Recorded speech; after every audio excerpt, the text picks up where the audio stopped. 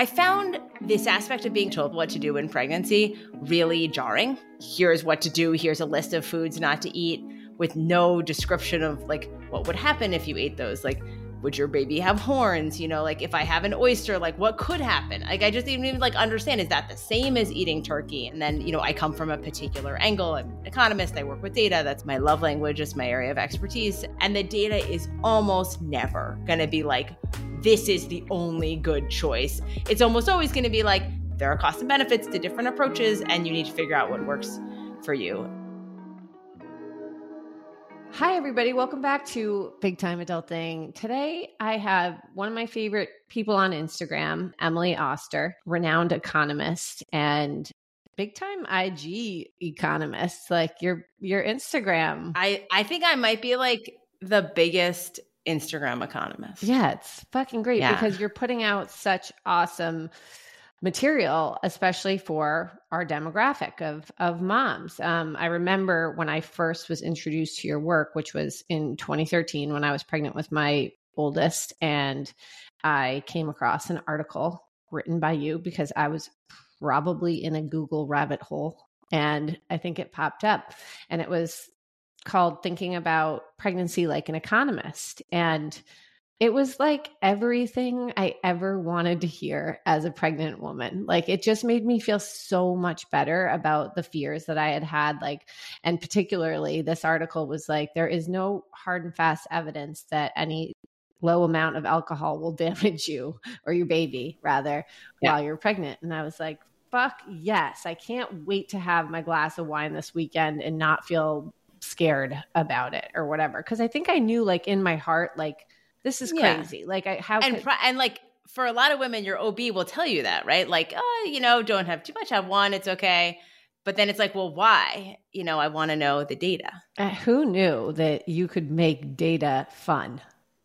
Who knew? I did know because I have always thought data was fun. Well, it's honestly amazing because like moms are latching on hard and fast to your information and the data and everything that you put out there, because I think it makes us all feel a lot better, especially the way that you present it, because what you do so well is you discuss nuances and how important that is when interpreting rules and that kind of thing and evidence or whatever it is. I want you kind of to describe in your own words, like what it is that you do. So first of all, there's like, what do I do in my academic life? Which is like, I write papers like with titles like Unobservable Selection and Coefficient Stability, Theory and Evidence. So that's fun. But what I do in my broader work, I would describe as translation. So what I really care about doing is saying there is a body of evidence, of research, of science that should inform our decisions. And one very substantial barrier is that that information is not typically conveyed in a way that people can understand, because it's jargony, it's requires a lot of background. And so what I am trying to do is simplify that, and not simplify like, I read the paper and let me tell you what it is, but simplify it like, let me explain to you what you would get out of this paper. And let me explain to you with non-jargony words why, you know, some evidence is better than other evidence. And I think that's really my goal, is to help people be a little more data literate. So when they see some of these things like panic headlines, like if your kid watches any screens, they'll turn into a bottom dwelling slug. You can be like, well, that doesn't really sound right. Like maybe I should look into that a little more. So you do like a weekly Q&A on your Instagram, which is awesome, but it's also seriously remarkable because you are able to just pull statistics right out of your ass. I don't know do you have an encyclopedic brain? Do you have to like go back and look these, but it seems like you're firing out these answers. Like it's honestly incredible. There are many questions that people ask that I do know the answer to, because I have written about them before. And sometimes I will look up to get like some number or something that I've forgotten. And sometimes people will ask something and I'll be like, I don't know the answer to this. And in some ways, like those are the most fun, where it's like specific and it feels like, oh, there probably is an answer here, Mm-hmm. but I don't know what it is. And so sometimes those, then I will like rabbit hole a little bit and try to like figure out the answer quickly. If there are like questions that come your way that actually have nothing to do with data, like I'm scared about something, do you answer those? Yeah. I think that it is very important for these. I have found with these Q&As, they're like, I'm doing a lot of questions in a given day. It is good to have a balance. Like sometimes people want to see something funny. Like I just did a thing where, there were a bunch of ones in the row, and like one of them, I don't know, some of them were about data, but then I have this thing on my arm, you can see. And somebody was like, what's on your arm? And so then I got to explain, like, that's not a data question, but, then you get like a little break from the data to find out that I had a chafing problem with my running lights. Oh, I didn't see that. Yeah. There's like, and this, I've like wrapped it in this tourniquet situation.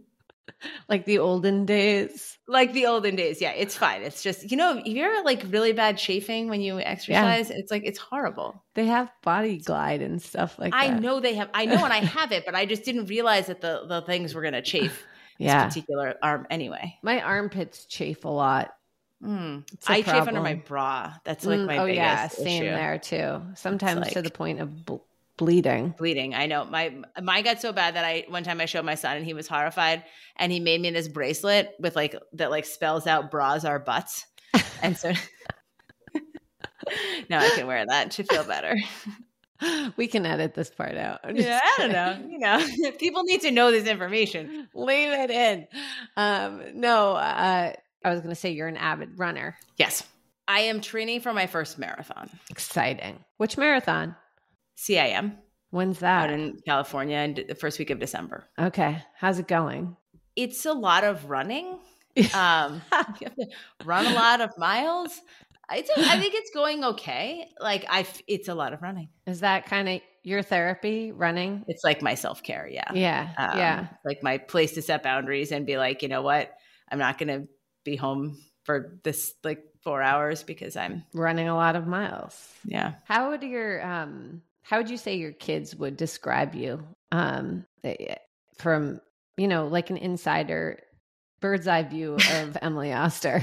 I'm 100% sure what they would say is that I freak out a lot, which I think is an overstatement. But I mean, I think that they, I think my kids like me.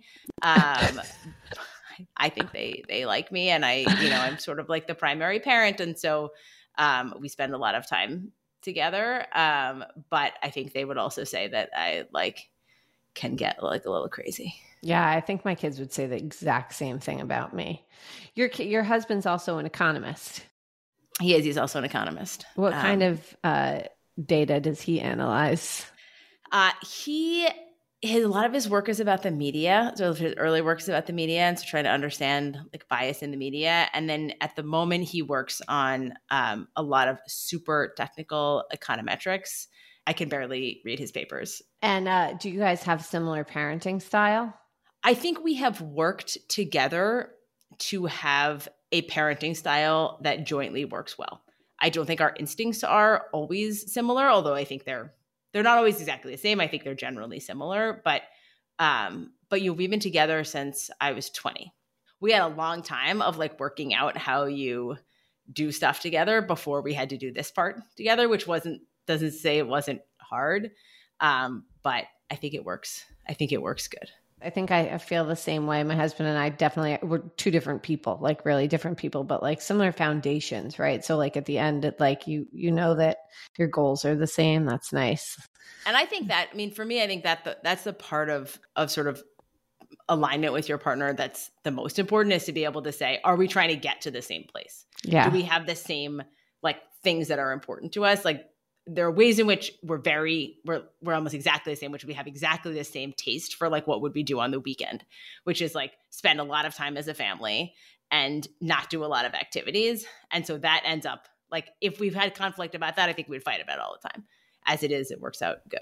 How do you manage that, by the way, with staying away from too many activities with two kids? We say no. Yeah.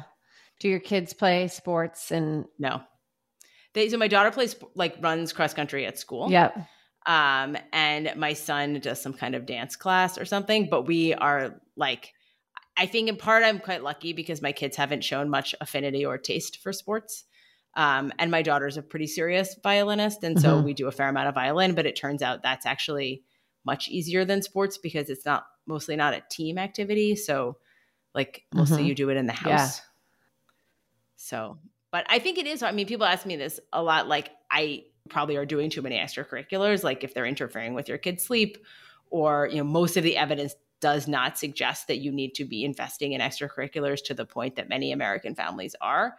But like, this is the way society is in a lot of places end up being organized. So to say like, I want to hold a day every weekend where there won't be anything planned, that's tough. It's really hard. Yeah. We are a sporty-ish family. Some of us are more sporty than others, but I saw a video of your husband like jumping up on boxes. Yeah, he seemed very sporty. He's very athletic. Like he's like he can like run and jump type guy, Yeah.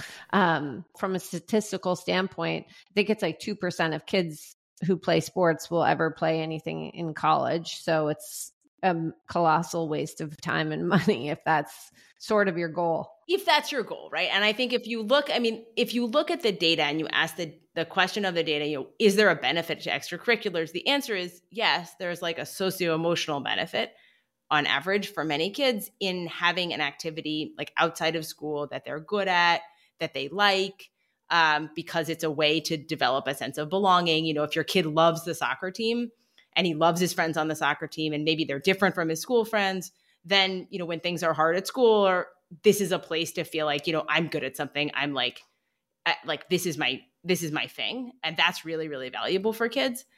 So thinking about that as the benefit, but you don't need to be on 7 soccer teams or trying to get to the best soccer team or, doing it all the time to get those benefits. And I think just reframing a little bit, why are we doing this, might help some people think about where are the limits that I want to be putting.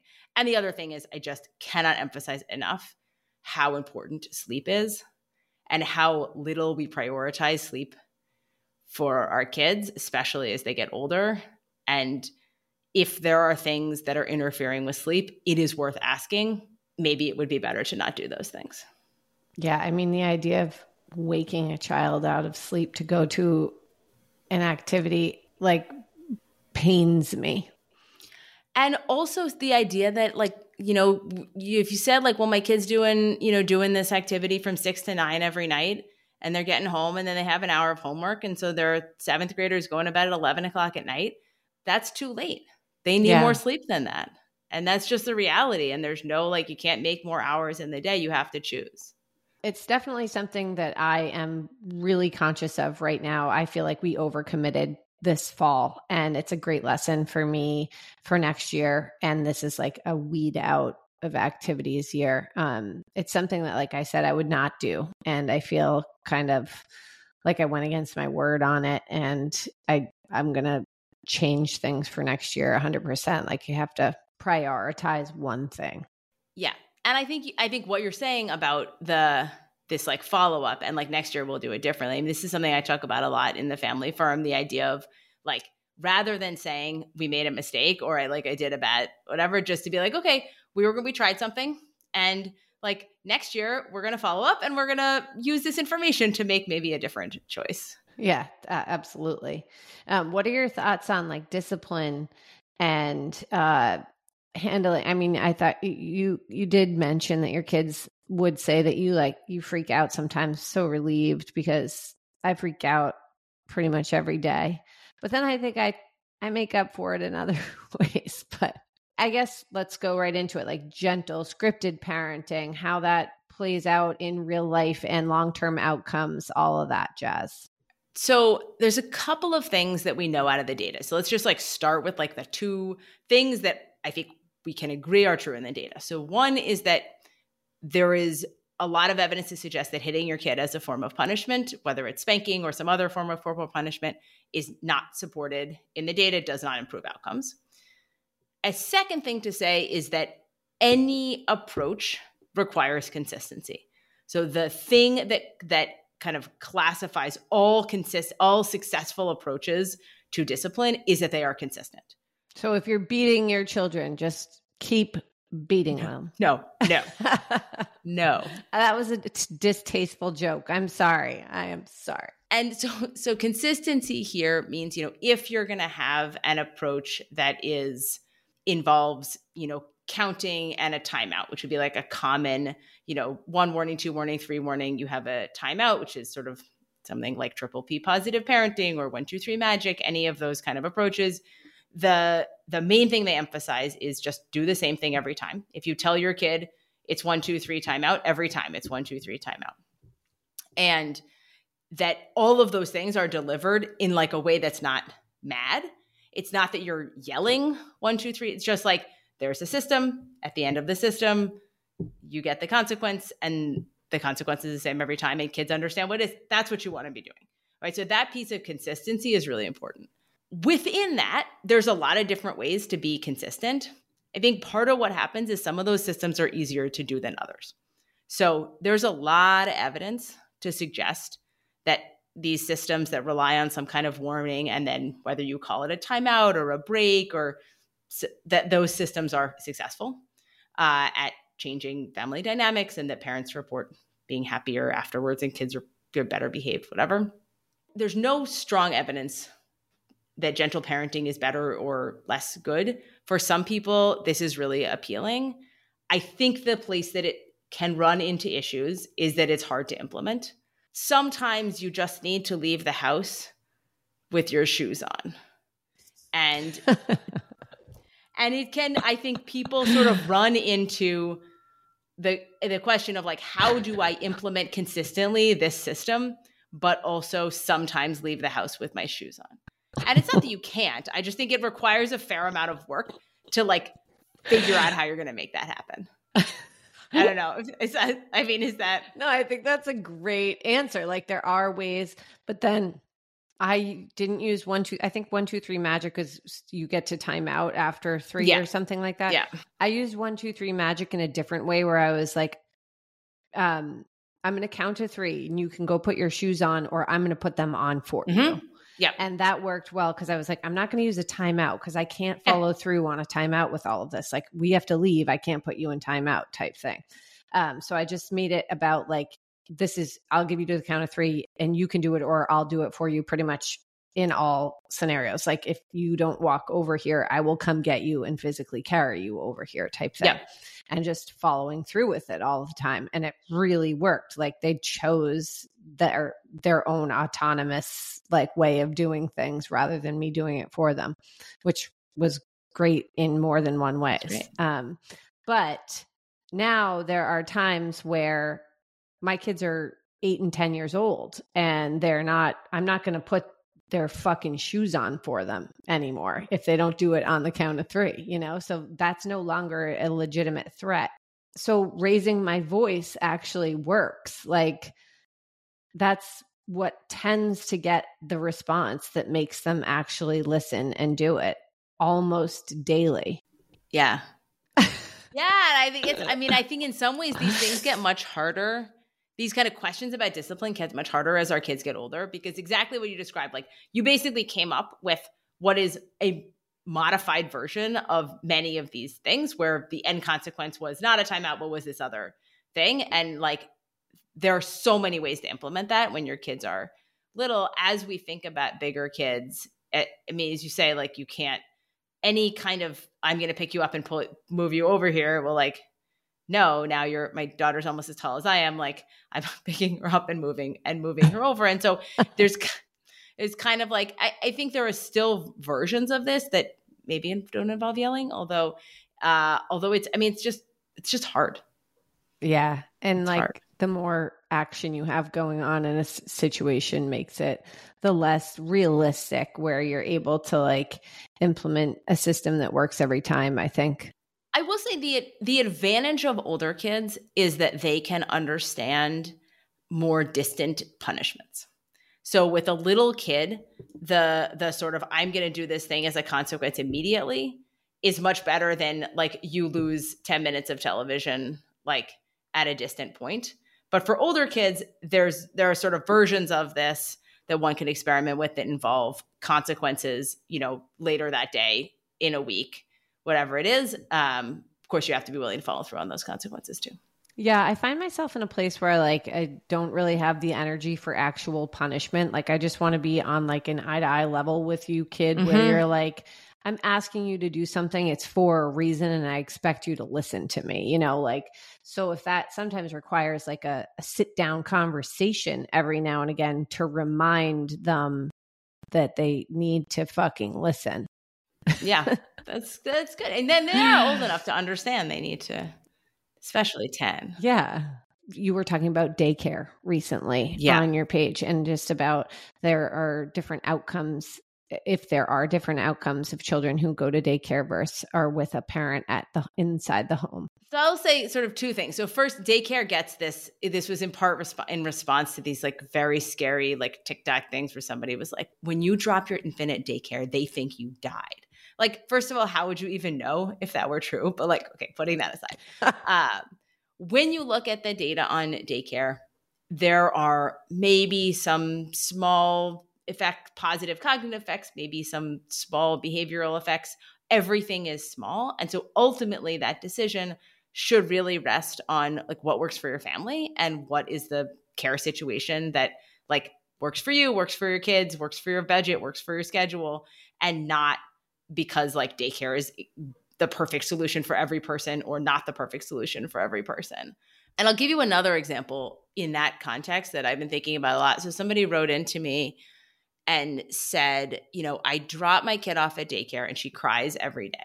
Then the letter went on to say basically, and it takes me, the parent, an hour to stop crying and get over this. And like everyone tells me daycare is important for my kid, but like all I do all day is like think about how terrible this is and cry about it. And then when I pick her up, I'm sad. And like basically this is ruining my life.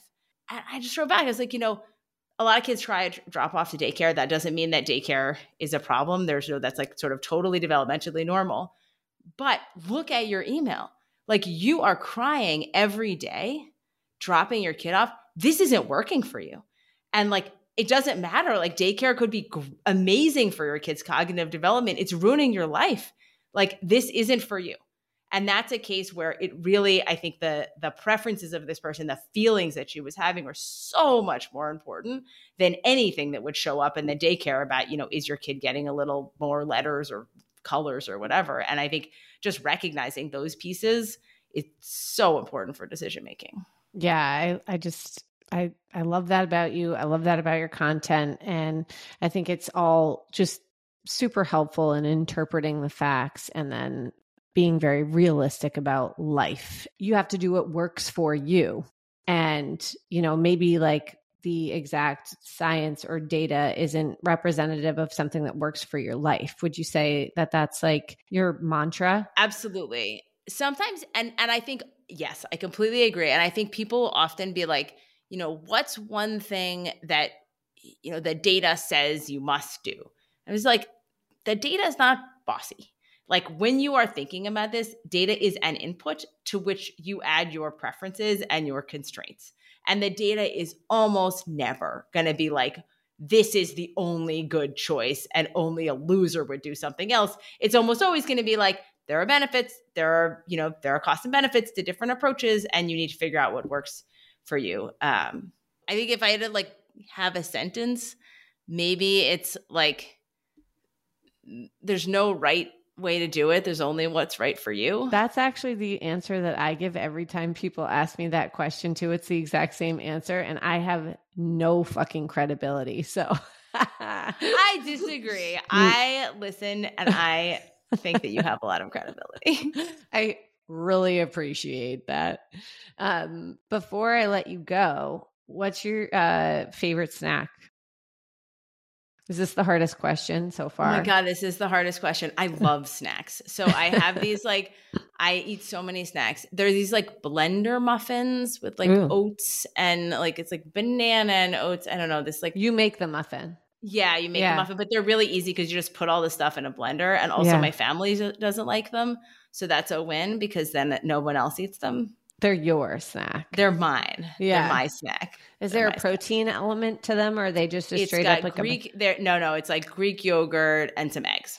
So it's like nice, sort of like a baked oatmeal in a muffin form. Did you find this recipe on social media?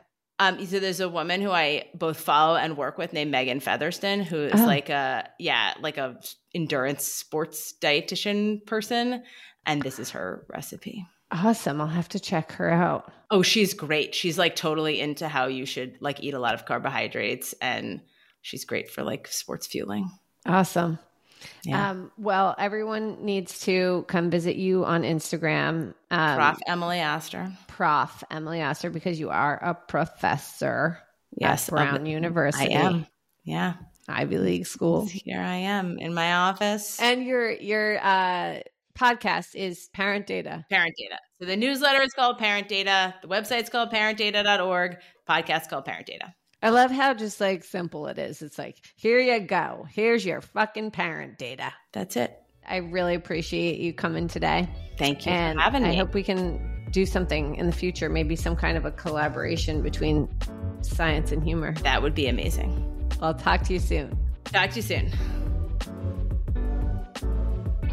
Thanks so much for being here. For more information on today's episode, visit my show notes. And if you enjoyed it, leave me a review. Now get yourself a snack.